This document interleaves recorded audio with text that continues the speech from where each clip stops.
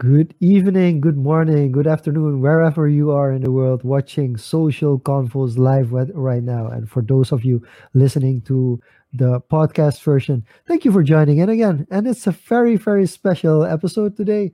So, Diego, tell us a little bit about why today is so special. Special, different, call it what you may, but as you can see from the people watching the video, you just see the two of us starting the episode, but this time we're starting with four people, and you may be wondering, four people, where did these people come from? For those of you who have been following convos from back in 2020, know that it started with just the casual conversations among friends. Fast forward 2021, we kind of gone official, launched a website, we got the social convos that's doing weekly.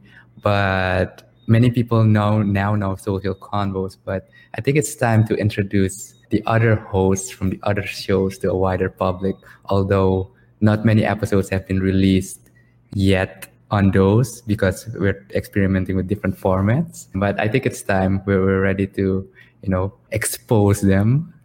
Let's call it that. But yeah, usually you guys see in social convos, the chat, we always have somebody checking the audio and video, and that's none other than our other host from Capital Convos. That's Greg Bainatsa. And from Creative Convos, you got Motif Designs with us, aka Tevin Morris. Actually, it's the other way around. Tevin Morris, aka Motif Designs. So, guys, welcome to Social Convos. Different Welcome. style from the usual, but you How guys. does it feel to be guests? It feels great, but it feels anxious. I feel a bit anxious to be live because everything I say, it's out there in the internet forever. During Capital Convos, I can edit out if I say something stupid. So there's some pressure here. Well, we started off the first time as a live as well, not knowing what to expect. And the fun thing about live, this is something that you guys know from the other side because you have commented on the live. We have some people joining in, so please joining in. And Tom is actually there's actually a separate conversation going on between Plu and Tom at the moment, so that's a little fun as well. And Anil is joining in as well from on Facebook. So thank you for joining in again, Anil. So basically, today is going to be a fun show. We have set the boundaries. Well, that basically the four hosts of the different Confoes podcasts are available here.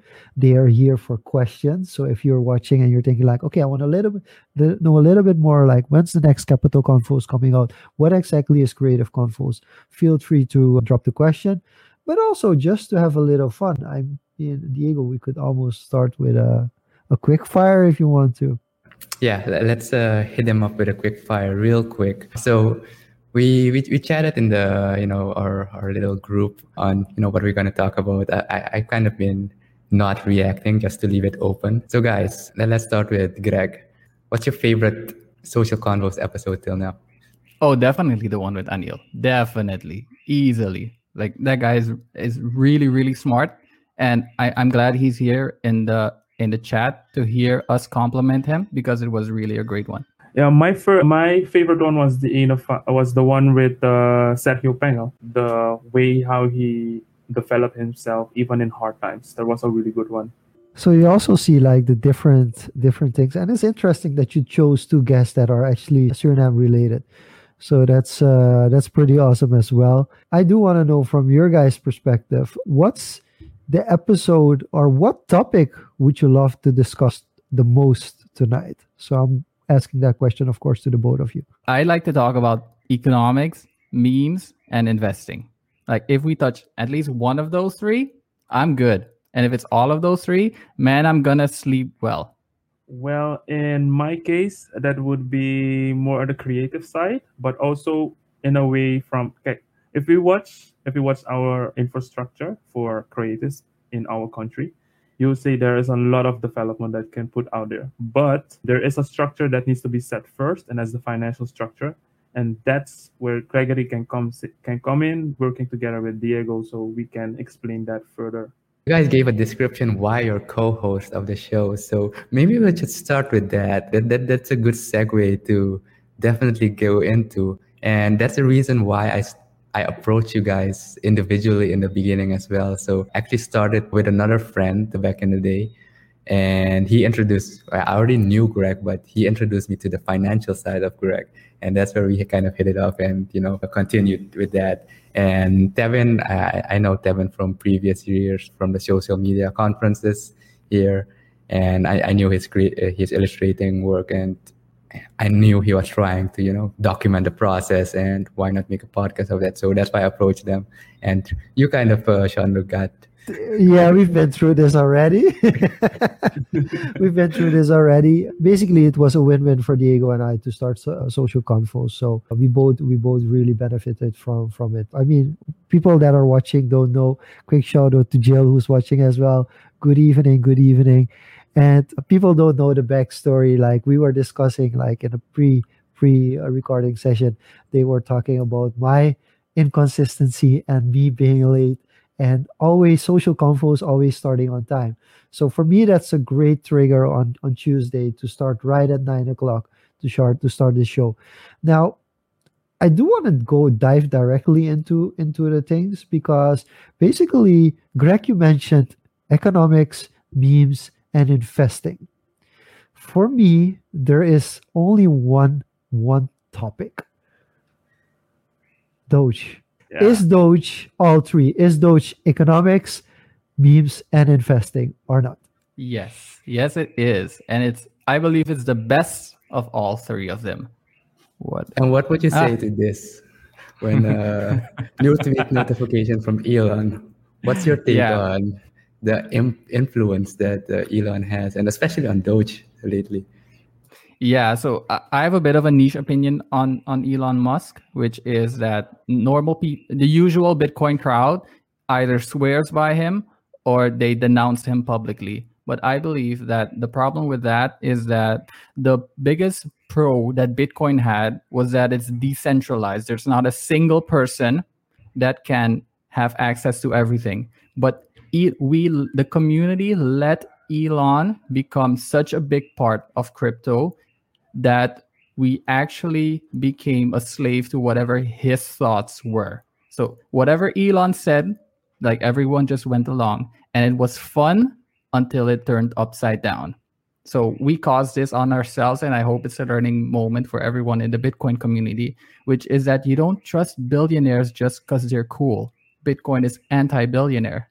Okay, just quickly for people that it went a little bit too fast. Maybe a short story on what exactly is Doge, and what exactly is Elon Musk's his influence on Doge. And also right. a shout out to Esther saying that she's enjoying this meeting.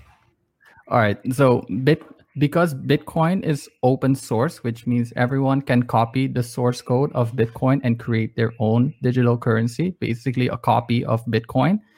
The community behind the developers behind the Bitcoin network just came together and said around 2014, 2015 that they want to create a copy of Bitcoin and they want to name it after a meme. And the community could vote for what meme they wanted to name it.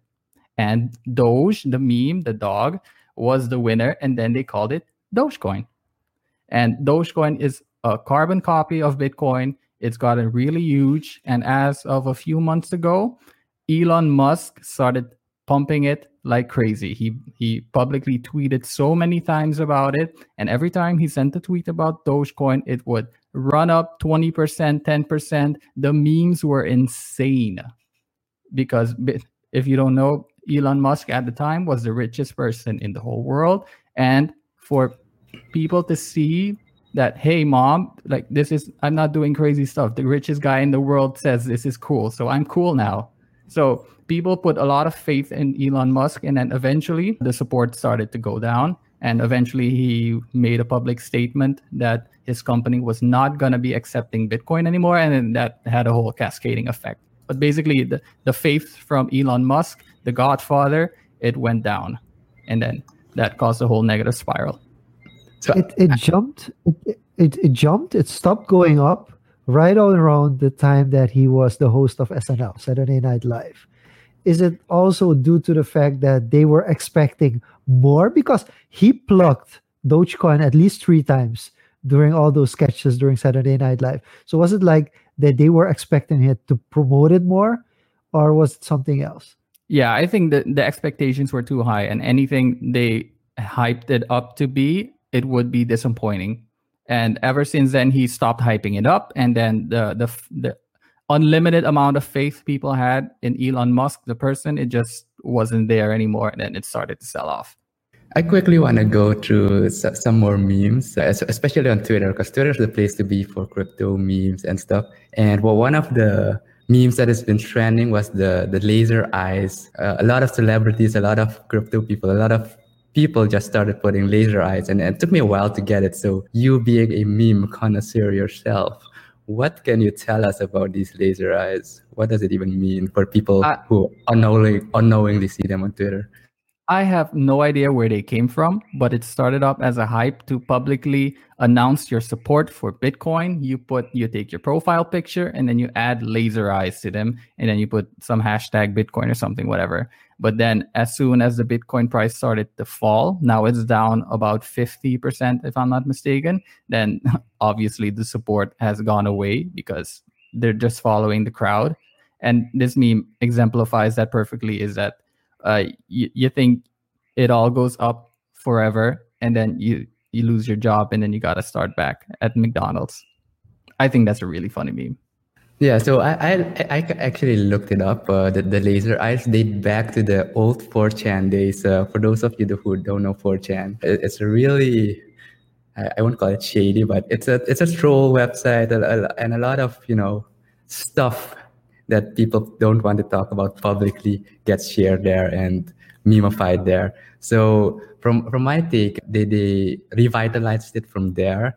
And what the laser eyes was like kind of powering up like the Terminator kind of thing. And the goal with this was that they were expecting Bitcoin to 100K. So they're going to leave that as on their profile pic till Bitcoin hits 100K. So that from my understanding, what I quickly read on it, was the gist of it. Okay, Yeah. I want to go to Tefan, but before we do, last question for Greg, because Anil explains this as following. So basically, people are following the bigger influencer, so it's like being at a casino where you piggyback, and so you shouldn't cry when you follow Elon and you lose out. Kind of like saying like, oh, I'm just gonna follow the person in the casino who makes the most money, and I'm gonna side bet on every bet that he makes, hoping that I become rich as well. Exactly. But Elon Musk was attracting so much attention towards himself. He had all this power, and people were expecting him to use it for good. But eventually, it just couldn't keep on going anymore, and then it started to fall. So just don't trust billionaires, man. Okay, I quickly jumped out. I quickly jumped out on this meme because basically we're talking a little bit about investing. We also want to talk to Tefan about being creative, and the thing about creative is always we don't have any money. We don't have any money. We're being so Tefan. When we look at memes, for instance, do you feel like does it take away from the creative people, or do you say like no, actually creative people have an advantage into making memes? To touch on that, I tried to make some memes and it failed. It never catched on. So you don't you need to have a sense of humor. Let's put it that way. And when you get the vibes, you get the trends, and then you make a meme. So you don't have to be that Picasso to make a meme. So as long as you understand the situation and you could put it in a way with pictures or in a GIF, yeah. So I would say anyone could make a meme. If I can get into that, like the meme format is so compressed, you have very limited opportunity. But just like we see with TikTok, you get like 5 or 10 seconds and people go creatively insane with those things. Like it's the same with memes. You have a very limited room in which you can be funny, but the people that can do it really well, it's so amazing when you can hit a meme out of the park.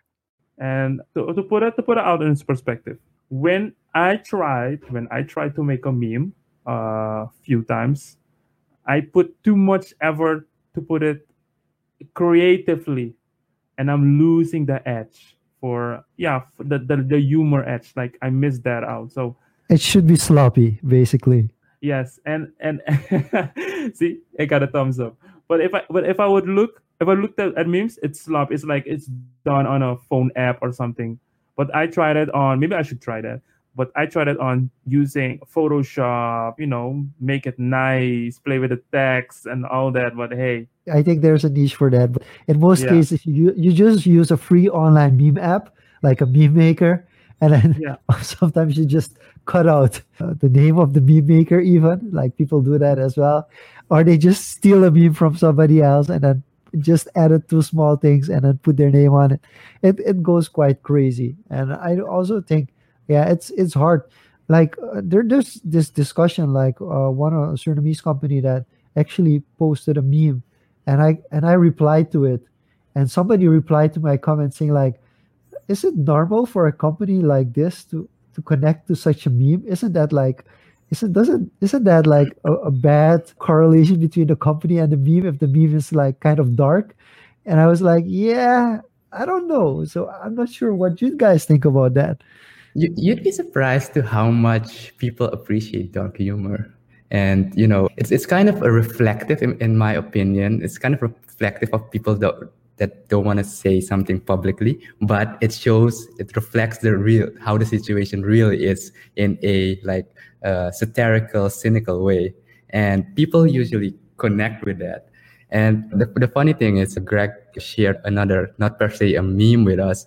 Kind of like, if you look at it now, companies are looking to hire people who kind of, they call them artists or shit posters. And this is just to, connect with a different kind of community, different kind of way of reaching people. So, Tef, I'd like to get your take from a creative side, from a creative perspective, and also, you also work at a company, kind of design, marketing aspect, branding aspect.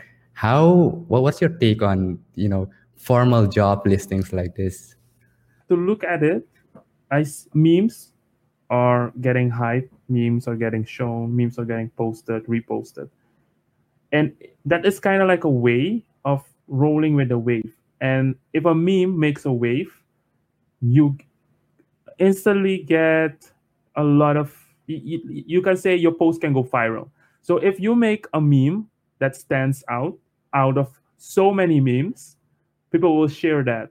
And that is basically online marketing, it's content marketing. You're posting that. And I would say more companies should do it in our country, because as you see, as I watch Facebook, there were a lot of trends online. Maybe something bad happened and somebody made a meme, and other companies take it over. I've seen that. I've checked it, and it works. People are literally posting that, but it's putting out there that attached to that meme. So I would say it's a really good trend. It's a really good thing to do. I think it goes a little bit further than just memes. I think it's jumping into the news, jumping into like trends, things that are hot at the moment. If you're able to, I mean, in Dutch we call it inhakers. Like if you're able to leverage what's currently going on and find a way to creatively get involved as a company, that's a big win. And I think in Suriname, it's kind of hard to do because most of the time the news is kind of negative. And there are companies that do it, like when Paramaribo was flooded with water because of the rains, like there were some companies that jumped into like saying like, we can help you out with this situation. But it's for companies, it's really hard to kind of jump into actual situations when it's kind of negative, like there's a negative connotation to it, then they're very much afraid to do it. Whereas there are some companies that are just like, yeah, we can do this. We're gonna go for this. And those companies get, of course, thousands of shares. For example, I want to take Wendy's. Wendy's is internationally famous for the way they roast people online. So I just looked it up. Wendy's on Twitter has around 4 million Twitter followers. That is insane. And if we Wendy's is just a regular US based, what do they call it? Fast food joint. And they have more Twitter followers than McDonald's, which is a global fast food chain, right? All that following, all that expansion in network is just because of how good they are with their memes. It's ridiculous. Memes are amazing. And maybe I will jump into that. They even have the audacity to roast other competitors. So not only people, competitors. So that Yeah, but sometimes the competitors ask for it. I think I saw an ad also where I don't know, it's Burger King or something, but they are using the old toys to make some trays or something with that. They're recycling it. And in that ad, there was a small section, and they were like, "Oh yeah, oh, or also their toys were using to recycle to make plastic trays or something." I forgot which company it was, but I know it's a fast food company who did that, and it's kind of also like a meme, like a pun. Cool. So to bring this meme full circle with going back to Greg and Devin, you can comment on it as well. There's one last meme I'd like to share. So this kind of hits home like from really recently. I want to get your take on this, Grant, the psychological aspect from people in economics and investing. So there's this popular meme from Leonardo DiCaprio from The Wolf of Wall Street, and they kind of layered over a text here, spending $20 at the grocery store versus spending $2,000 or crypto or on an investment or something. So what's the psychological or the financial motive behind that people kind of act that way? And I find myself in that same trap sometimes. So the reason why this meme is really good, because it goes into something deep in psychology, which is the gambling mindset, which is that people don't want to spend money on something that in fact loses money. But when they think that they can gamble their money and make more of it, then the gambling part of their brain starts activating. So you could basically compare this to spending $20 at the grocery store and $2,000 at the gambling ring or at slot machines. It's basically the same effect, and that's why it's really funny. And for me, it's just the creative side. Like, come on, those two shots is perfect. So you could, Devin, you could be the one that selects the screenshots of different movies, and then you just post them out there, and you just say, "Guys, give me your best caption." So maybe that's something you can do. Say like, be the provider of like the visuals for the memes, and let other people make the memes. Like there's always a niche to play around in, I guess. Yeah, that's a good idea. I think I tried it once. I think there was a movie going on or a TV series. It was called Bridgerton, and there was also this trend with, oh, how should I say it? Someone in the politics that had did something with money, and I kind of put my head and I put his name, and he was saying, "Oh, look at those peasants," because in Bridgerton they were a lot royals and those kind of stuff. So it kind of catched on, but not as I hoped. So don't put your hopes too high also up. That I would say too. Hey, it takes work. It takes work. That's what one of the memes has said as well. Like if you would invest like 5 years of your life into creating memes, I mean, you're bound to catch on. But then don't stop after 4 months of trying because you just haven't reached. And I think people underestimate that a lot. I mean, like pretty simple, really recent example. Right now, my YouTube channel is doing quite well. Like from the last 3-4 videos, I'm getting 1,000 views per video just because it happens that at the moment I'm also wearing a Surinamese vest. Nacho is hot. Everybody wants to talk about football and about the World Cup qualifiers. So the topics that we're uploading now is resonating better with the viewers than, for instance, high quality information that I would usually post. And that's all part of the trying this for years, like finding a way to use content to find out what kind of content do people want to have at what moment. And yeah, we really like long form. Of course, we look at Joe Rogan and like, wait, I can do a podcast for 2 hours. Let's just do a podcast for 2 hours. Why can't we do a podcast for 2 hours? But once you do that, like if you do a podcast for 2 hours, somewhere in those 2 hours, there are 2 minutes and 30 seconds that are legit fire. But if you don't take that out and distribute that on other social media platforms, like nobody's ever gonna find out about it because nobody is gonna look for 2.5 hours to find a 2.5 minute segment that's really fire. So I mean, the media companies have figured this out a long time ago. It's just we are starting to slowly catch up to that idea as well.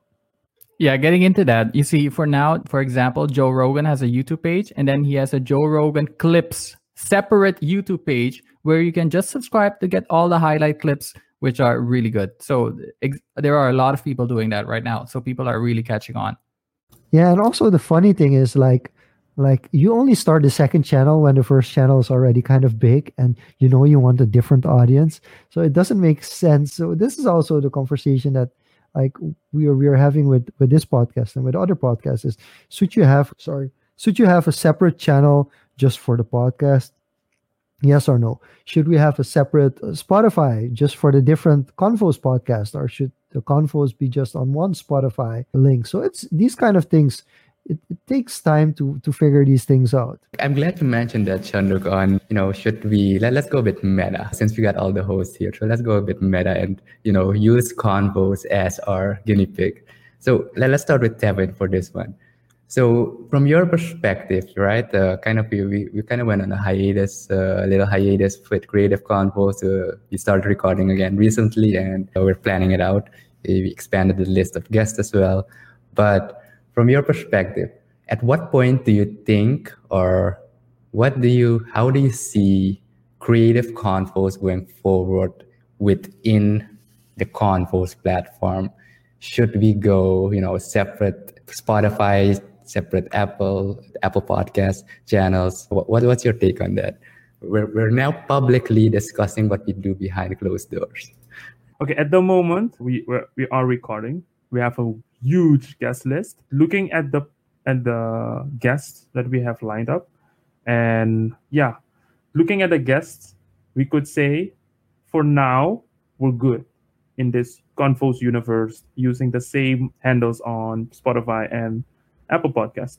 But there will be a time that it will expand in the way of users, of listeners, and they might want to check up on a few episodes. So if you move that to a separate account, they can check it right away. Like, but for instance, like what we did a few times ago, like, hey, we talked with this person on this episode on this thing and about that thing. So at some point, they might want to search in that separate account for that specific episode. So it would be really I would say that again.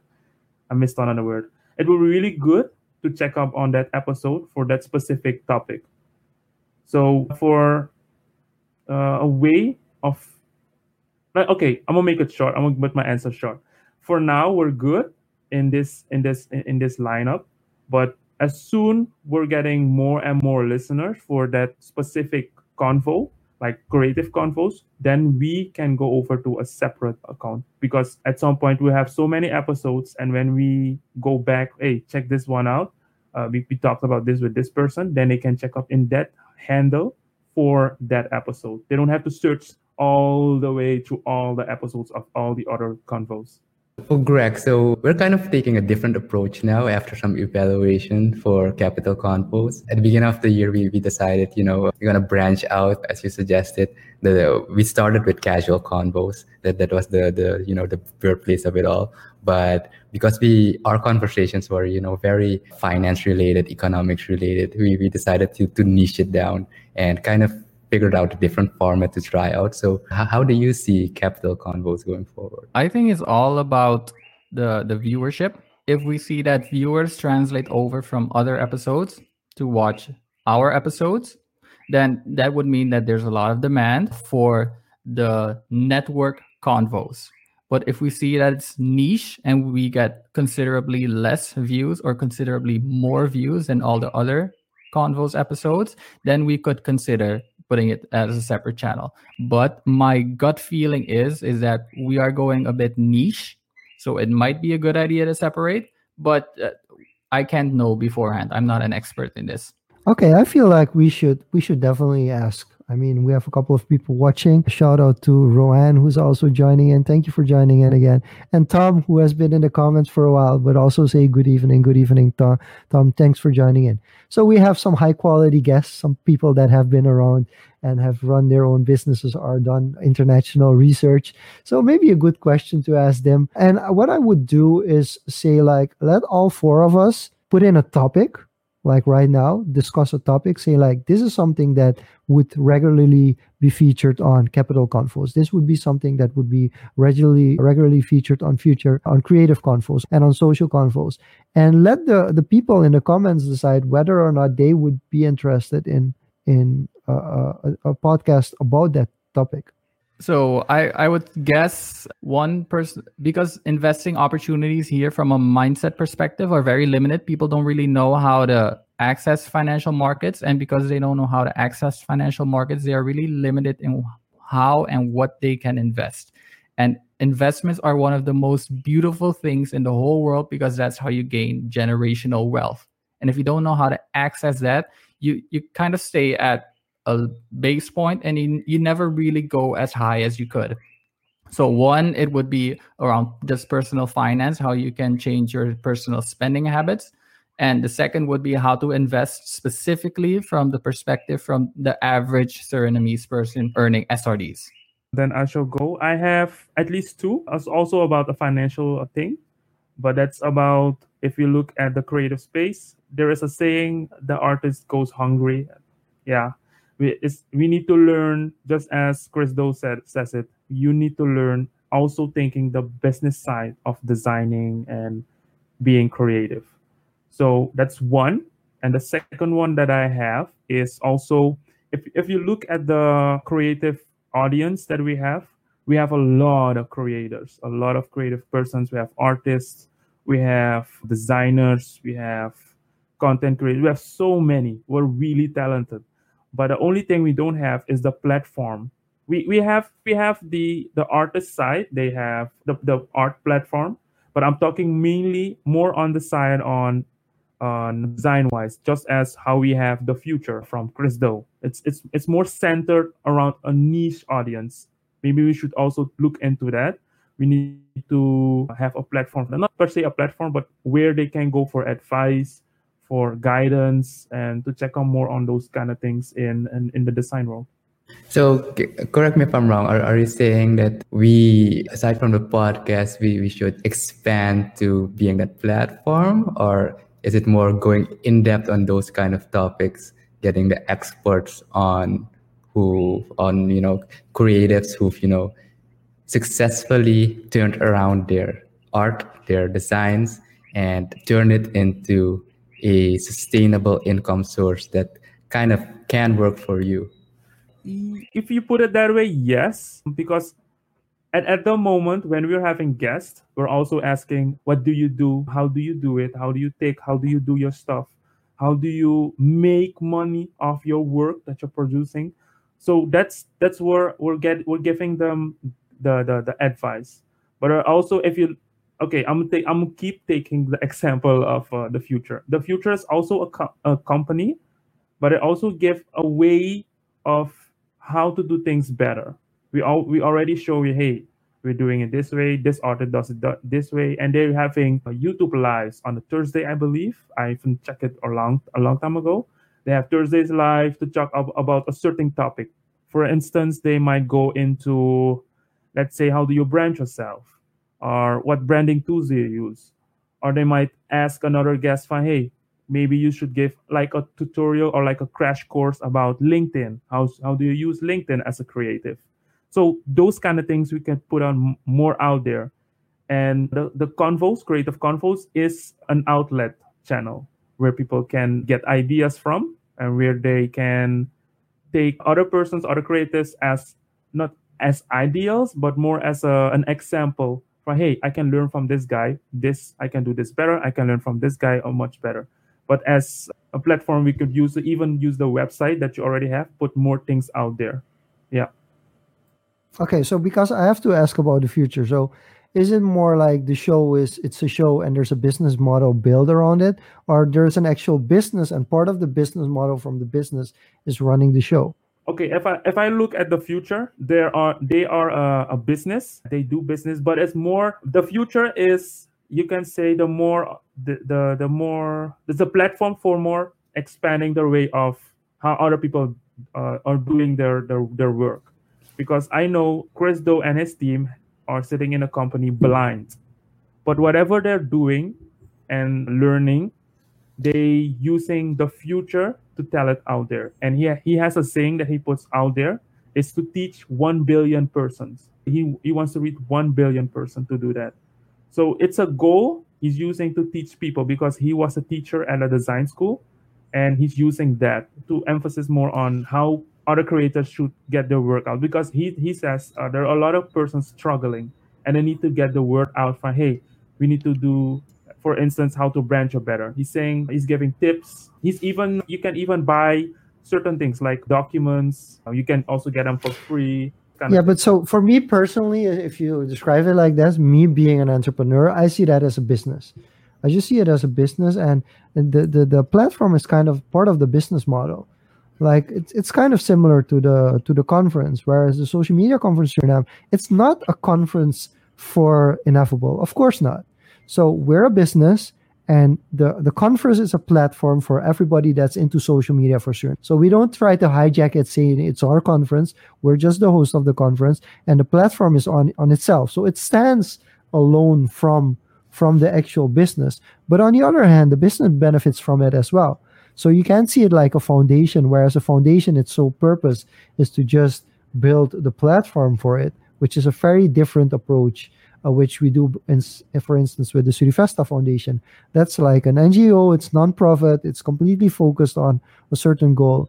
Whereas for me, what you're describing is kind of more like a business that actually has a platform which it uses to gradually grow and help others, but it's still part of the business model. You can't fully Yeah, separate it. maybe I'll add to that because I know the story of the future as well. Kind of that's how me and Tevin aligned in the beginning because I've been a avid, yeah, I've learned a lot from their content, and they originally were an agency, a creative agency called Blind, and basically they work for the big boys like Xbox, made huge advertisements, and they built up that reputation, that track record. They started on the site with the Future Academy on YouTube as, using that additional content for, sharing, using that as traction, kind of like what we're doing, repurposing content for stuff. And that kind of started gaining traction. And then they slowly pivoted from one business to the other. And it took a few years to build up that audience. And they kind of used, investment from Blind at first to build that up, and then pivoted the business completely to be not just an agency anymore, but to be a kind of, a education platform for other creatives to teach them the business side from what they've learned through that journey. And they've actually, or what I really liked about that was they had creatives on, they tried different models, but documentation was a huge part of that process. They documented everything and they really invested in the quality.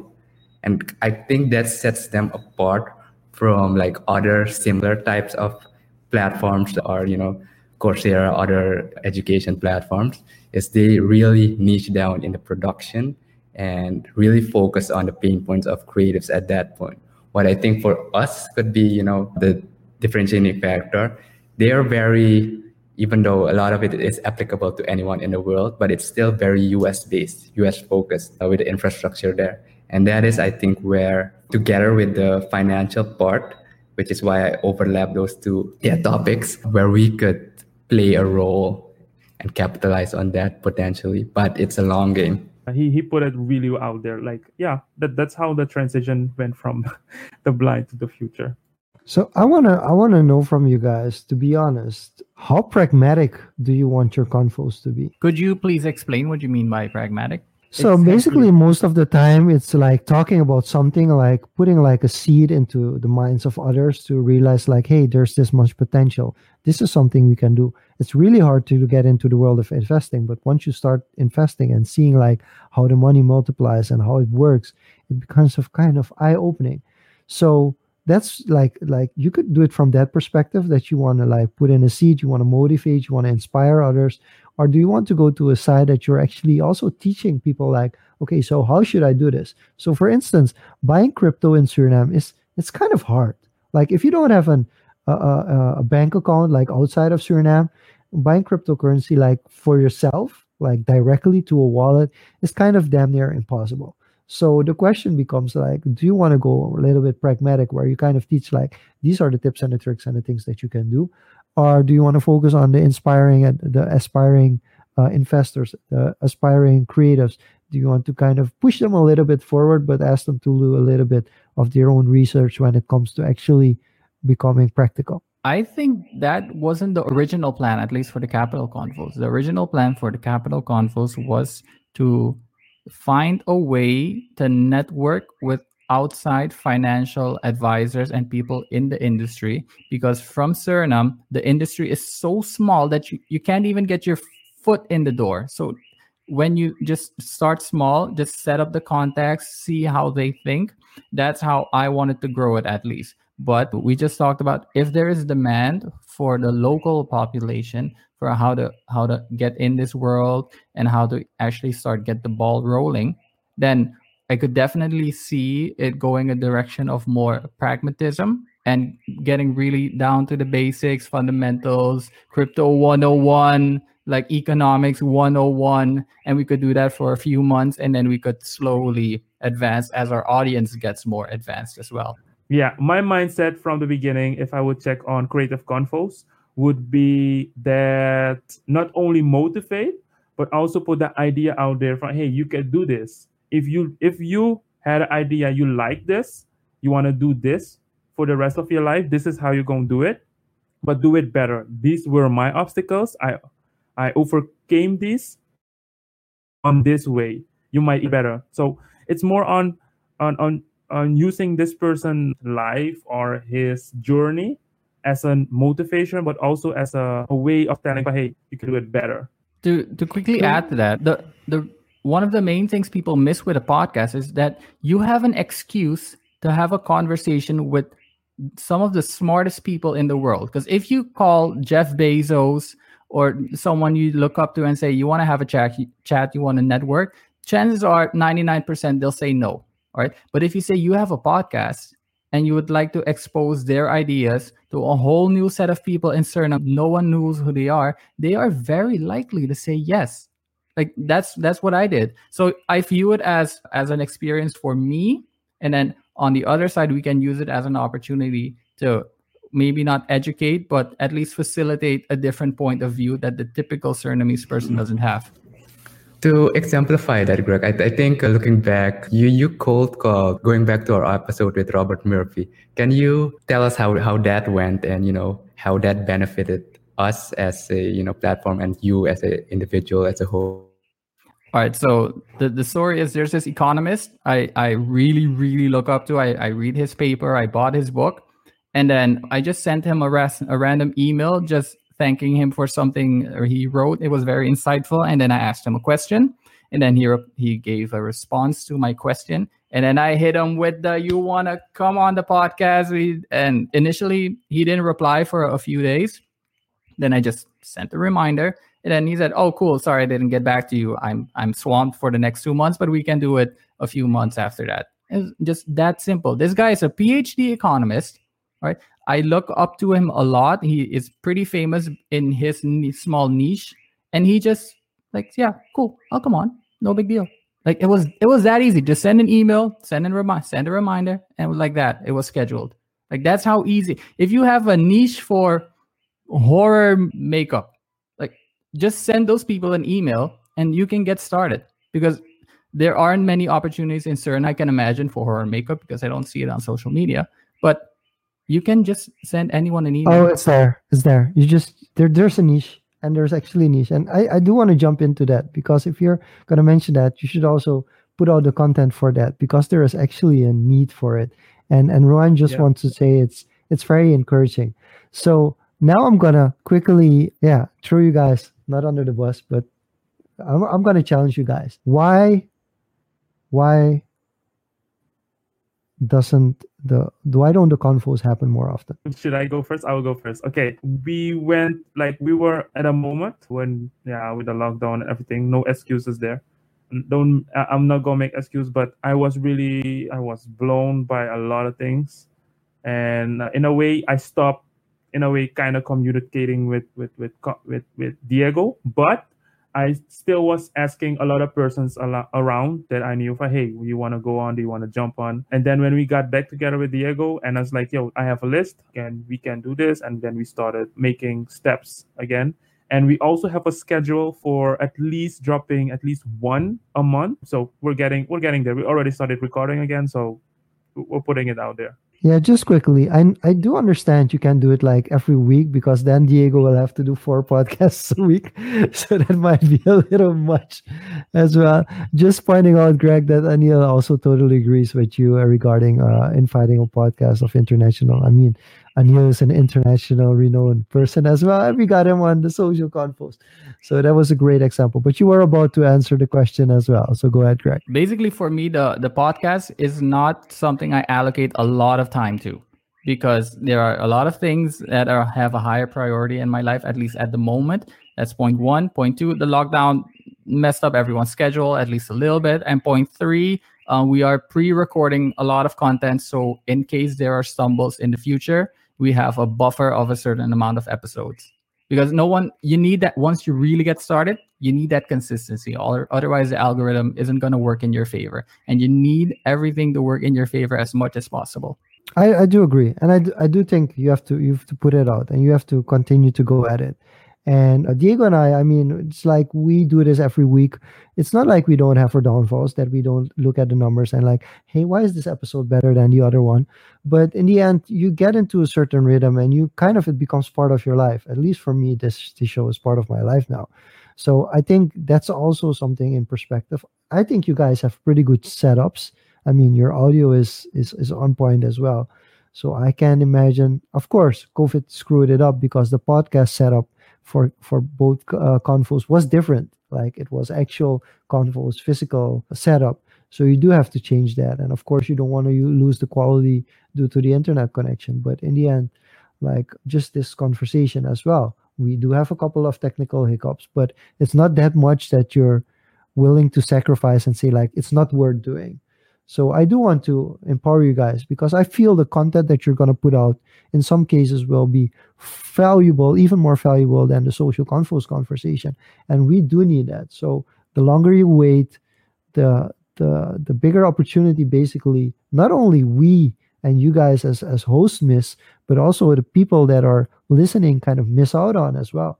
So I hope that's kind of a motivation as well for like, hey, do this for your country, guys. Do this for the people listening. Don't think like nobody's interested. You just have to find a format that attracts the most people without losing kind of the idea of the show. So for that, Greg, for example, you were saying like maybe you should start a little bit lower level, start a little bit more personal finance, give a couple of personal finance tips. I actually 2 years ago, there was somebody, a Surinamese creator, that was just putting out short videos saying like, these are some personal finance tips. And these just went viral. They went absolutely viral. Aside from how good he was presenting it, it's also still that people want that information. So if you would have a social conference that would just say like how to save 1,000 SRDs a month, I mean, you know how many people would just jump into that because it's something that they're really interested in. And in the end, you have to decide like, do I want to attract like this big audience that is into something that's very current at the moment? Or do I am saying like, no, I don't mind if it's a small group because it's evergreen content. And in 5 years time, this topic will ask the same question and it will be the same answer as well. Yeah, that's really insightful. The motivation that there is demand behind what we're producing, even though it might be niche, like just that extra validation does provide a lot. To comment on that, I do remember. I think I know which creator you're talking about. The short videos he made, and I know him personally as well. And he was at that stage. If I remember correctly, I had this conversation with him, and the demand was there, but there lacks. Once you start, you gotta keep going, and that's where the traction comes in, the consistency. Because eventually you're hit a wall, and that's why I'm happy I have co-hosts as well to have that accountability. Because believe me, if we didn't set up from the beginning, Sean, look, that we were gonna release every week, it wasn't gonna happen. If we didn't do that, it wasn't gonna happen. It just wasn't gonna happen. Yeah, but the thing that you mentioned, I mean, Sheetal mentioned it as well about her first course, and then she kept going, and that's kind of, we know the creator we're talking about is Reza, which I really like his content, and at a certain point I spoke to him about it as well, and it's just to pick it up again, because you're gonna fall, especially if you're the first, like seriously considering something new, especially Greg, if you're going niche, you're gonna be the first. And look at this podcast. This is episode 22. This is episode 22. We're still like in the early beginnings of social confoes. Like this is really early. It's like the first 2% of the confoes. That's what we're aiming for. But still, for us, I mean, compared to other confoes, I started podcasting in 2014. I did 2 episodes or 4 episodes. Then Giorgio and the Neighbors podcast, I think as well, Jamie, that also went a couple of episodes. We also had on Honduras is the Posse. That was also a podcast that even went a full season. And it just shows you how difficult it is to continue, because people are not gonna tell you like we love the show from the early beginning. Like there are certain bumps that you have to overcome that you're like, oh wait, people are really into this. And like for instance, as well on the sports podcast, for instance, the Lucky D show. I mean, Dion and I have been on it at it for more than a year. Every week we've uploaded. We started with a separate podcast with completely structured. Then when COVID really hit, we were like, okay, we're just gonna do a live show. We started on Facebook going live just on separate channels and just seeing like and talking, and all of a sudden it was kind of building up. But because you get the reps in, you start realizing like, okay, this is what people want to hear, this is what we want to do. And again, I'm gonna come to the point that you're gonna have to decide like, am I gonna be swayed by the audience to change a little bit of the style just to reach more people, or I'm just gonna say like, I'm gonna be this back rapper, and I'm gonna be like loved underground, but like I'm not never gonna catch mainstream. And that's just the decision you have to make. But even a successful backpack rapper, the Nas of the world, like if you're really into hip hop, I mean, it takes 10, 20 years. And that's why I'm saying like you have to get those reps in. You have to put out at least 20 shows a year, just because in 5 years time, then you have made it 100 shows. And somebody has done 100 shows in 1 year, that person is just getting the same amount of experience that you're getting over 5 years time. And you have to decide for yourself, like you said, how high of a priority is it for me? That is really, those are some really, really good points, and things, these are things to think about, not to just respond and say, yeah, you're right. So I'll have to think about them, then I'll get back to you privately. Same, because it for me, creating something, it's not a problem, but keeping consistently, that's where the hard work lies. And it's not that I do not love hard work. It's like when you're working on something, you're getting it, you're like, oh wow, nice, it's perfect. But we shall not go to perfect. But it's go more on like when you create something, it's good. You see the audience react to it. I've seen it many times when I created something, I put it out on Instagram, you're getting reactions. But to keep that up, it's another story. And I did with the convos. I searched up so many persons, and when the time came, when after Diego touched up again with me, followed up, I literally went back to them like, hey, we're opening up, we started recording again, when can I do this? And before you know it, we had an entire list, and we have literally people all over the world. And it's just people from my Instagram, LinkedIn, mainly LinkedIn, and we'll work on it. We'll definitely work on it. Yeah, definitely. And I've had this conversation with every one of you individually as well. So we got homework, but definitely. And I think it's a good place to close it off as a part of self-reflection. And also to, for the people listening to get some value or something to research on the way. A book that comes to mind on having this consistency, this creative rut to get over it. A great book is The War of Art by Stephen Pressfield. I think was the author. So I highly recommend that book for anyone listening. On The War of Art by Stephen Pressfield. We'll link it in there as well.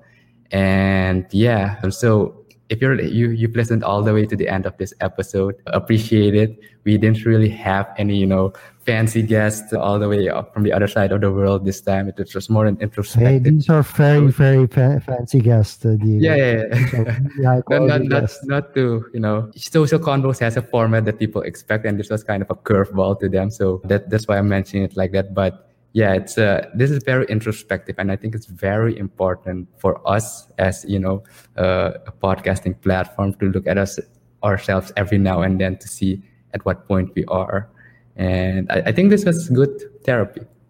Quick shout out to Tevin. So, guys, quickly before we leave, and I have to go behind the television because we have to watch Canada play against Ornacho. So, quick shout out to Hedwig as well. Keep it up, guys. So, quickly, what's in store? Where can they find out more if they're interested in the other convos? Where would you send them? All right, for Capital Convos, you can just go on the Convos website. Regarding future episodes, we'll start releasing content at around end of the month, but we might revisit that and start earlier because of what Jean-Luc just said. Like I want to start recording tomorrow. All right, so we'll get to at least the end of the month, then we'll have future episodes lined up, I believe, either monthly or bi-weekly after that. It's the same way as Creative Convo. It will be on Confoes.com. Yes. And we will be posting at least one a month. And we already started recording. And we will still record and keep up those episodes. Thanks for listening, guys. This was Social Confoes. The audio episodes will be released on Saturday. And Jean-Luc is egging to go because Nacho is playing against Canada. So we won't, and everybody probably who's watching this also moving on towards that. So we won't keep anyone any longer. On. So have a good evening. Enjoy the game, and we will see you next week on Social Confoes. Yes. All right. Bye, guys. Bye.